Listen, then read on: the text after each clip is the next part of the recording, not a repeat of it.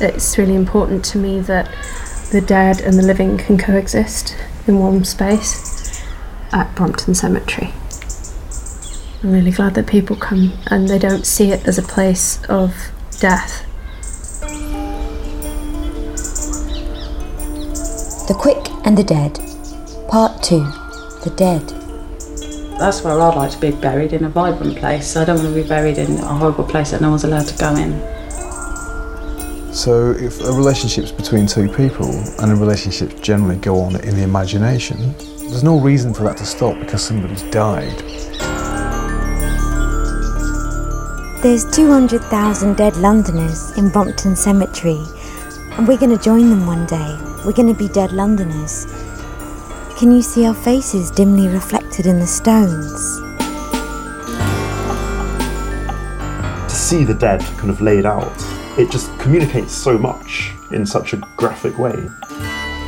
I am an expert in dying. Once you stop breathing, it's very hard to come back again. You know that somebody's buried there, right? If you dwell on it too much, you almost feel like your head's going to explode.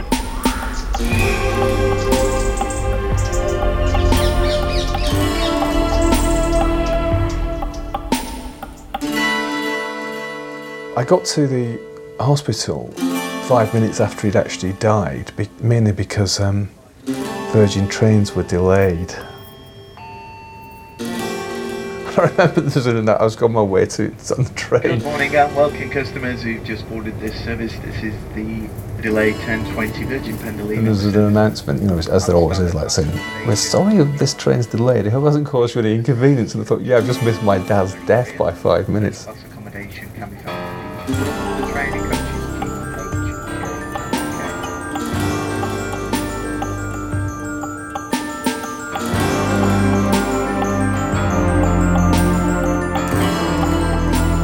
No one is truly dead until the ripples that they create in this world die away.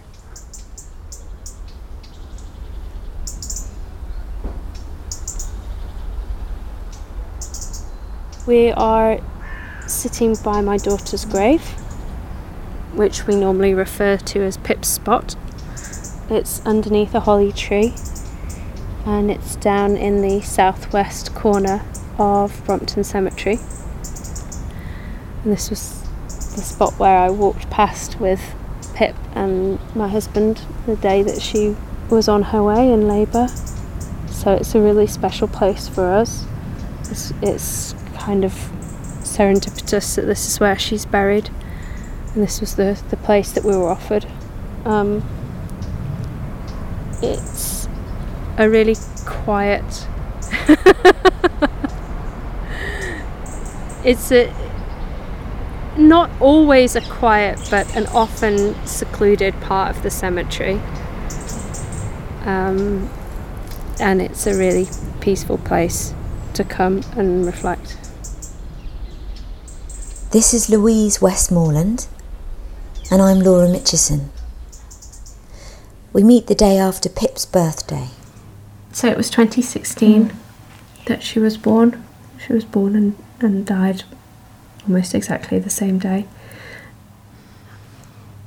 This is a photograph album of and again it sounds very strange, doesn't it? But it's the funeral of my little girl, and inside it there's a little postcard with some poems on that we used for the funeral, and we gave them to friends as well, just as a little memento. I mean, when you go to one of the things I always remarked on about funerals, especially of someone who's older, is that you always come away finding out something new about them. Unfortunately, in Pip's case, there's none of that, really.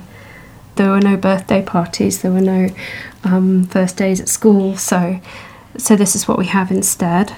And that's her tiny little casket covered in flowers. And that's the picture of our Robin friend who came to say hello. He's adorable. Yeah. Well, it's crazy. I mean, there are robins all over the place in Brompton, but when we were just wrapping up the ceremony, a robin came and was really quite bold, very brave, and came, and we were all just looking at him taking photographs. But again, it just seemed kind of magical. So yeah. Sorry, it's a bit heavy, isn't it? No, it's. I can't imagine how it Don't must worry. have been for you guys. Be honest about. I mean, it's an experience that you wouldn't want anybody to have to go through.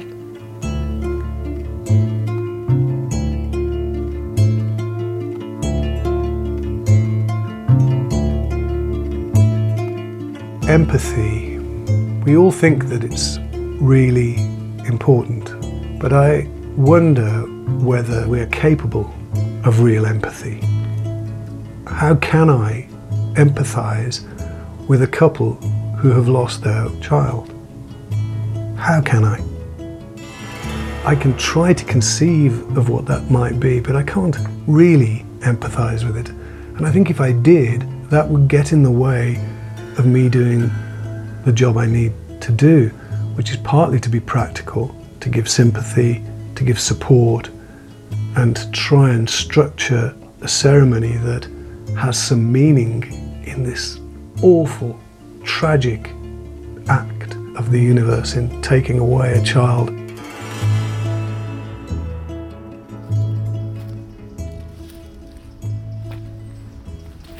I'm Phil Walder from Humanists UK. I've known Brompton for a lot longer than I've been doing this role, and I've known it as an oasis of calm and a lovely place to go and walk and contemplate and chat. I do think that cemeteries and graveyards, they are a kind of social history laid out in stone. I mean, we all do it, don't we? Go past and go, oh, I wonder if they're related to them, and so on. They're fascinating places.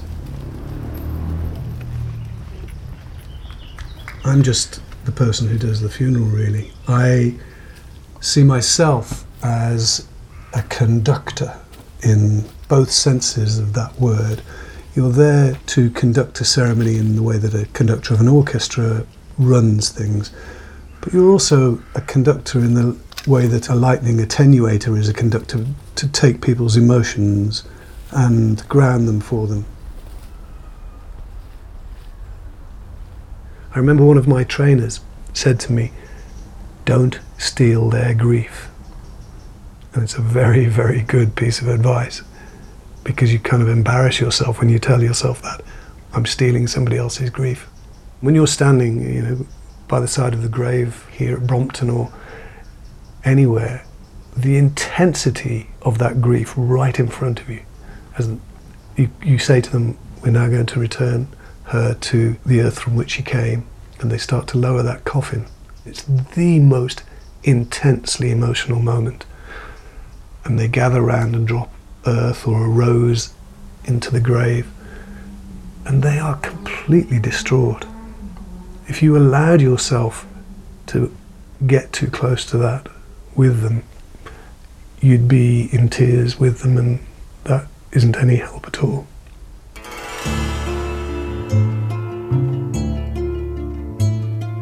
When you get trained to be a humanist celebrant, you're told not to be a bereavement counsellor, but of course you really are. It's certainly part of that bereavement process, because what we do is what everybody else is kind of avoiding doing, and that's we go in and say, "Tell me about your loved one. I want to talk about your loved one." It is a cathartic experience for the bereaved, and it's a wonderful, privileged experience for us sitting there. I mean, we're the only biographers most people ever have.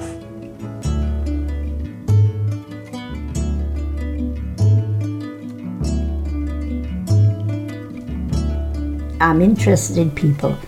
And Brompton Cemetery, I see all kinds of people using the cemetery. I haven't got a dog, so I'm not walking a dog, but many are.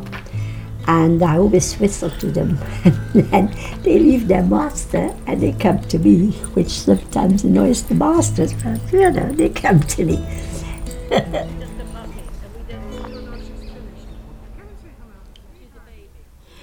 My name is Lieve, like to believe, so believe in me. I work as an actor, performer, singer, dancer, and I'm none of these really. I should probably say, as we are doing a thing about cemeteries, I am an expert in dying. I've done a play quite a long time ago, and the guy who was the director who taught me how to die in style. So I've been an expert on dying. So when I will really die, maybe people won't believe it. Or I might not believe it myself. Who knows? I might think it's a rehearsal for the real thing.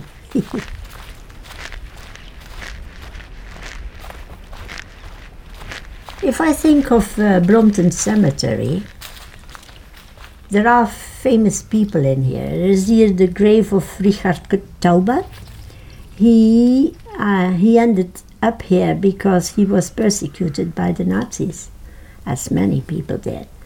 But his songs are jolly. I remember one which is Heut ist der schönste Tag in meinem Leben, ist der schönste Tag, ich bin verliebt, etc., etc.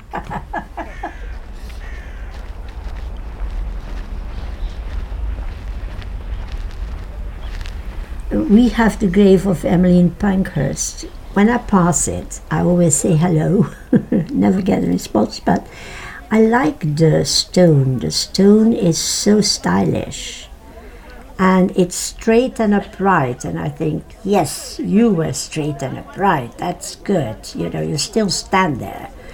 We know what you've done and we're proud of you, and so, that grave expresses it, I would almost say. We are singing the protest songs and we are standing by the tomb of Emmeline Pankhurst.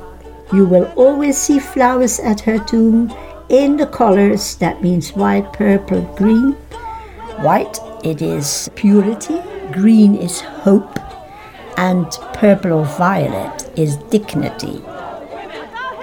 It's an acronym, Give Women Vote.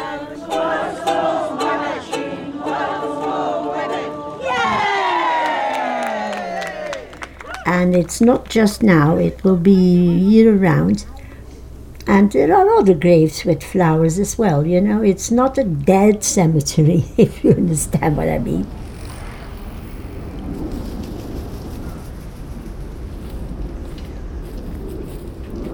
It doesn't really make me think about death. When I walk through a cemetery like this, I don't have kind of mournful reflection. I don't start calculating how many years I've got left to live or anything like that. But I think that's because I haven't quite reached the age where I've sort of accepted that I'm mortal at all. I don't have the sort of graveside spot of like a departed sort of best friend or something. I mean, one of my earliest, this sounds bizarre, is the death of Blackie, that was my parents' cat. My best friend had just come around to play. I mean, we were only about 5 or 6, and the cat was quite a vigilant cat, and it had gone out and it liked to monitor the traffic coming in and out of the drive, and my best friend's father just ran it over, crushed it, squashed it, and it was dead. And I always remember 2 of my parents' friends who'd come over from Nice, I think, seemingly to have a nice cup of tea, and they ended up just digging the grave for Blackie in the driving rain. And it's a turn of events they didn't anticipate. And that had quite a big impact. So I think the death of pets can be really affecting.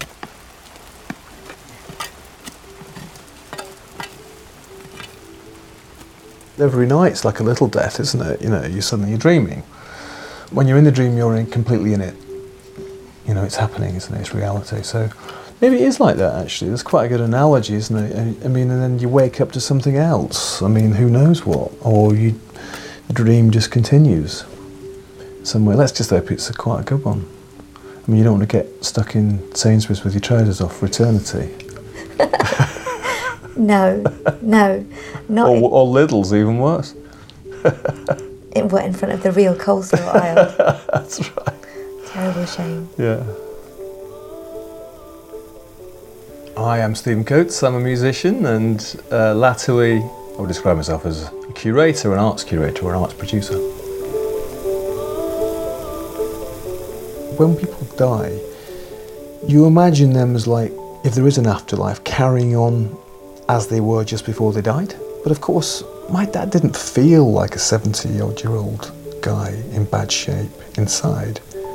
He probably felt like a much younger person inside, like we all do, right? And in some way, I see him much more these days as just a guy, a guy who was once a child and a teenager, as a sort of 14-year-old boy, which is probably, maybe that's how he felt a lot of the time, rather than stumbling up the hill with a kind of walking frame. He's not going to spend the rest of his eternity as an old man, is he? He's going to be how he saw himself.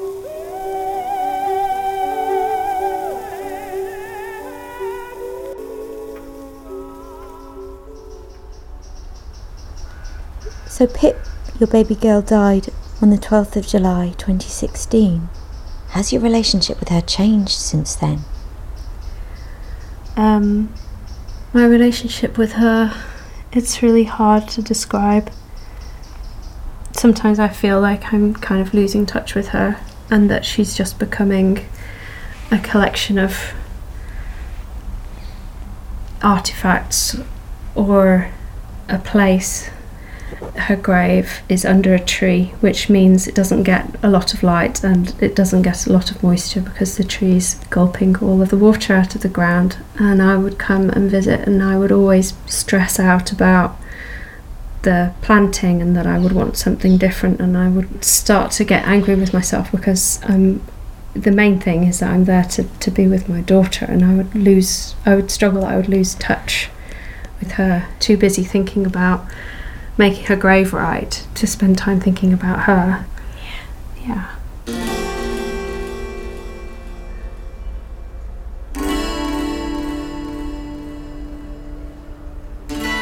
Being somebody who has somebody special buried here, it could be easy to become territorial, but I just think I really love the fact that people use this for whatever they want, and the fact that this is a living place. I think it's really cool that people walk their dogs here or teach their kids to ride a bike. It's exactly what everybody should use the place for. When the cemetery was conceived, the idea was that people would come here for leisure time, come to take the air, and I really, really like the fact that that's come back to Brompton. Brompton, I mean, it's calming. We walked through it in the crepuscular light, as the sort of light was fading away and dying, which seemed quite in sync with the mood of the place. I'm Dr. Matthew Green. I'm a writer, historian, and sometimes broadcaster specialising in the history of London. Do you always say doctor? Without a second thought, yeah. Even to your mum? Especially to my mum. Cemeteries, they're no longer kind of places apart, they're very much suspended in the bustle of everyday life. That was also true to some extent in the Middle Ages. Particularly in London, you could just be walking down a street, there'd be some people selling hot beef pies and bread, and you might walk past a gallows, and then you might suddenly find yourself in a graveyard. They only really became walled off in the sort of 18th and 19th centuries. When London churchyards were literally bristling with body corpses. parts lying around. You can imagine the stink would be awful. It'd be horrifying, actually. There would be dead cart men on their rattling carts, just sort of saying, like, bring out your dead. And the bodies would be sort of lowered down or thrown down or left on the doorstep, and they'd be taken to these frightful holes in the ground and then just swallowed by the earth. One Italian chronicler said it was like a macabre lasagna, but instead of like layers of cheese or whatever lasagna, it was layers of dirt between the bodies. So quite right, the city authorities decided something had to be done. It was a health hazard, but also I think it was a human tragedy, to see the dead in this way. So they put a huge amount of money and infrastructure into building these 7 cemeteries. Brompton's one of them. In contrast to that sort of apocalyptic horror of the inner London churchyard, these were going to be places that were a bit like heaven. They were gardens, so I think that metaphor, the garden of sleep. Where the deceased are resting for eternity and dreaming. cemeteries became calmer places, and there's always trees with sort of like luscious leaves pouring over the graves, almost like a sort of duvet for the dead.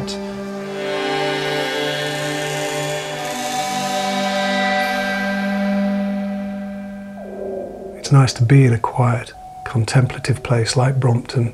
And if you are surrounded by graves, of course you tend to think about the people that you've lost. And it's a beautiful place to do that. If it's nothing else, it's a great place to sit and think. There is no reason to assume that death's going to be a bad thing. I mean, it might feel like love. It might be the most amazing thing when you actually go. I am an expert in dying. Once you stop breathing, it's very hard to come back again. I mean, my attitude to death is very simple. I mean, when you die, you die. I want a party, I think, with my favourite songs, my favourite people, everyone just to get drunk, and then a kind of a PowerPoint presentation of my finest hours. I'm giving my corpse to science. They will cut me into little steaks and do whatever they like, but I will serve people. Tell me about your loved one. I want to talk about your loved one. And then this little girl put her hand up and she goes, "Is he inside the box?" And I was like, "Yeah, he's in the box." And this other girl goes, "Is he dead? Is he really dead?" Once you stop breathing, it's very hard to come back again. "Is he inside the box?" Come back again. "Is he inside the box? Inside Come back again. Back again. There's a time machine in Brompton Cemetery. What's not to like about that? It seemed absolutely incredible. A dream, but a pleasant one. For the garden in which we found ourselves was beautiful and summery and inviting. At some distance we could see a large, imposing building. All was quiet and peaceful, almost too much so. And the sense of strangeness, of incredible strangeness, sent a shiver up my spine.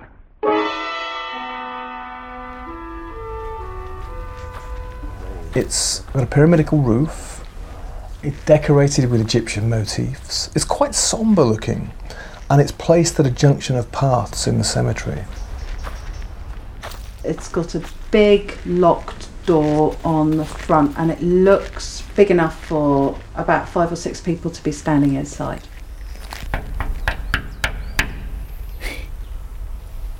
You feel like the centuries are suspended like a kind of breath, and then a door opens in the imagination of H.G. Wells.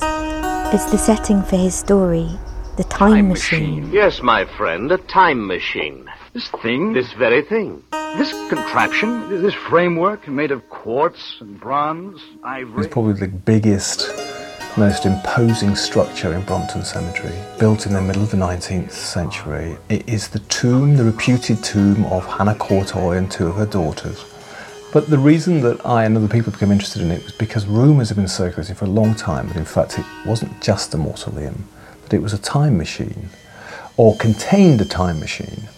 And there was a lot of supporting evidence for that, including things like there was no plan for the mausoleum, which is unusual for a structure of that size, and of course the key had disappeared. So the veracity of whether it contained a time machine couldn't be tested. And then of course it was reputed to have been designed by Francis Bonamy. He's an artist, and he travelled through Egypt at the time when they were decoding the hieroglyphics for the very first time. It was a very, very exciting time for kind of English people to go and travel in Egypt, and he's sketching all these things, and he kept sending sketches back to London, and London was kind of going crazy for Egyptology, and they had it on their lampshades, they had it on their sofas and their dresses. Working in Then there's this partnership guy with called Samuel Warner, a Victorian inventor, allegedly the inventor of the teleportation flying bomb, which he tried to sell for £22,000 to the British government. £22,000, and this is, you know, a long time ago. He even did this demonstration of kind of, he called it a psychic torpedo. Yeah. You could say a teleportation bomb, but in fact psychic torpedo is probably nearer because it seemed to be through willpower that it was done, yeah. So anyway, that these guys had got together, and for their own different reasons, they wanted to create a time machine. So Bonamy wanted to create one because he wanted like the fruits of what the ancient Egyptians had worked for all this time to come into fruition and for it to be a real thing. And Warner wanted to make money. Time is only a kind of space. If we can move about in all the other dimensions of space, why not in time, too? It's impossible. Out of the question. You shall have proof, my friend. How?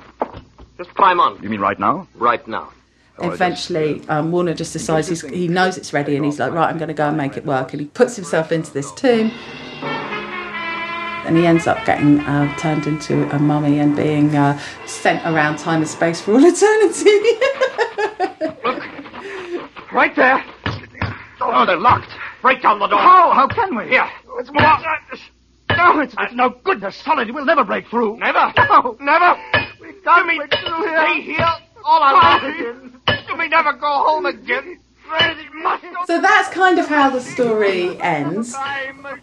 And all the stuff's still in there. All, his electrical equipment, all his, amulets, all his spells that he'd written around the edge, everything like that, it's all still in there. And this is why, you need to keep watching it, and this is why it's dangerous, and this is why it's locked, and he took the key and he threw it away. No one must ever go in there.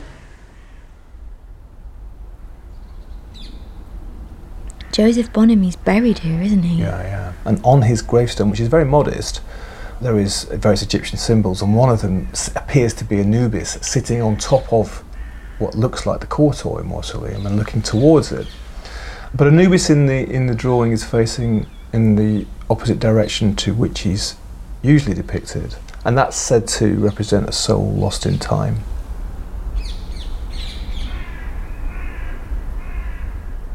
On Bonamy's grave, just below the symbol of Anubis, there's an inscription in memory of 4 children who were taken from this life into a better in the Easter weekend of 1852. So all 4 kids died of whooping cough. It's no wonder he wanted to escape the 4 walls of the present.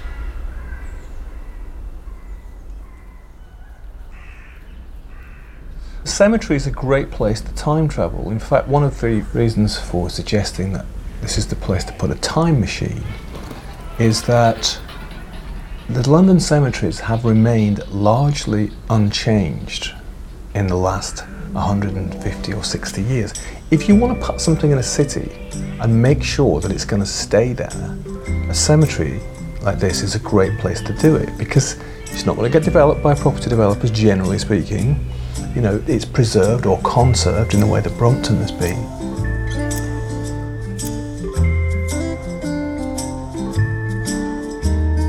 Dressed like it's the 1970s, reading R.D. Lang in Brompton Cemetery. Brompton Cemetery, and other cemeteries that I've been to, but Brompton is particularly beautiful. Every time I come, I'm struck by what a happy feeling place it is. It kind of almost makes me feel a little bit better about the fact of mortality. If you can come to somewhere that's kind of so crowded with dead people, and it to be really, really beautiful. It was so beautiful this morning.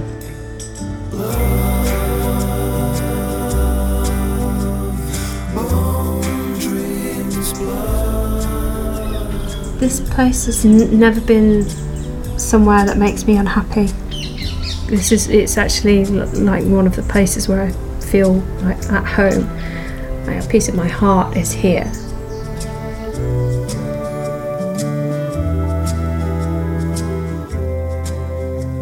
In The Dead, we heard Vanessa Wolfe, who told us about the time machine, as did Stephen Coates, Leva Cauchon, Phil Walder, Matthew Green, and Louise Westmoreland. Obviously I'm pregnant again. Took a little while, but now I'm expecting twins. I'm having a boy and a girl. It's scary, it's very scary, but we're trying to remain positive about everything, and they're moving.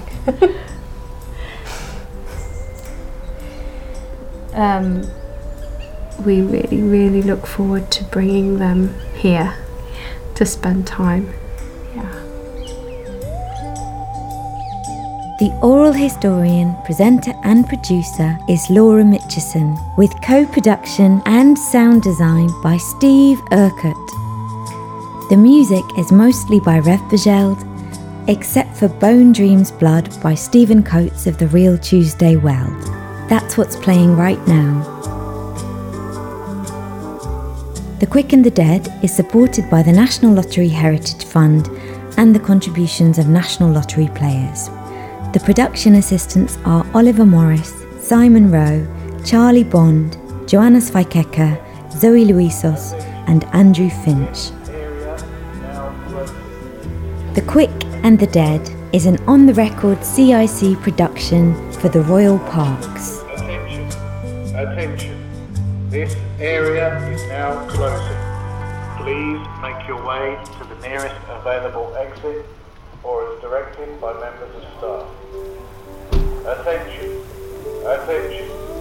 This area is now closing. Please make your way to the nearest available. My friend, it's time. You got to go to the gate as quick as possible. We are going to lock you in. Please. Thank you.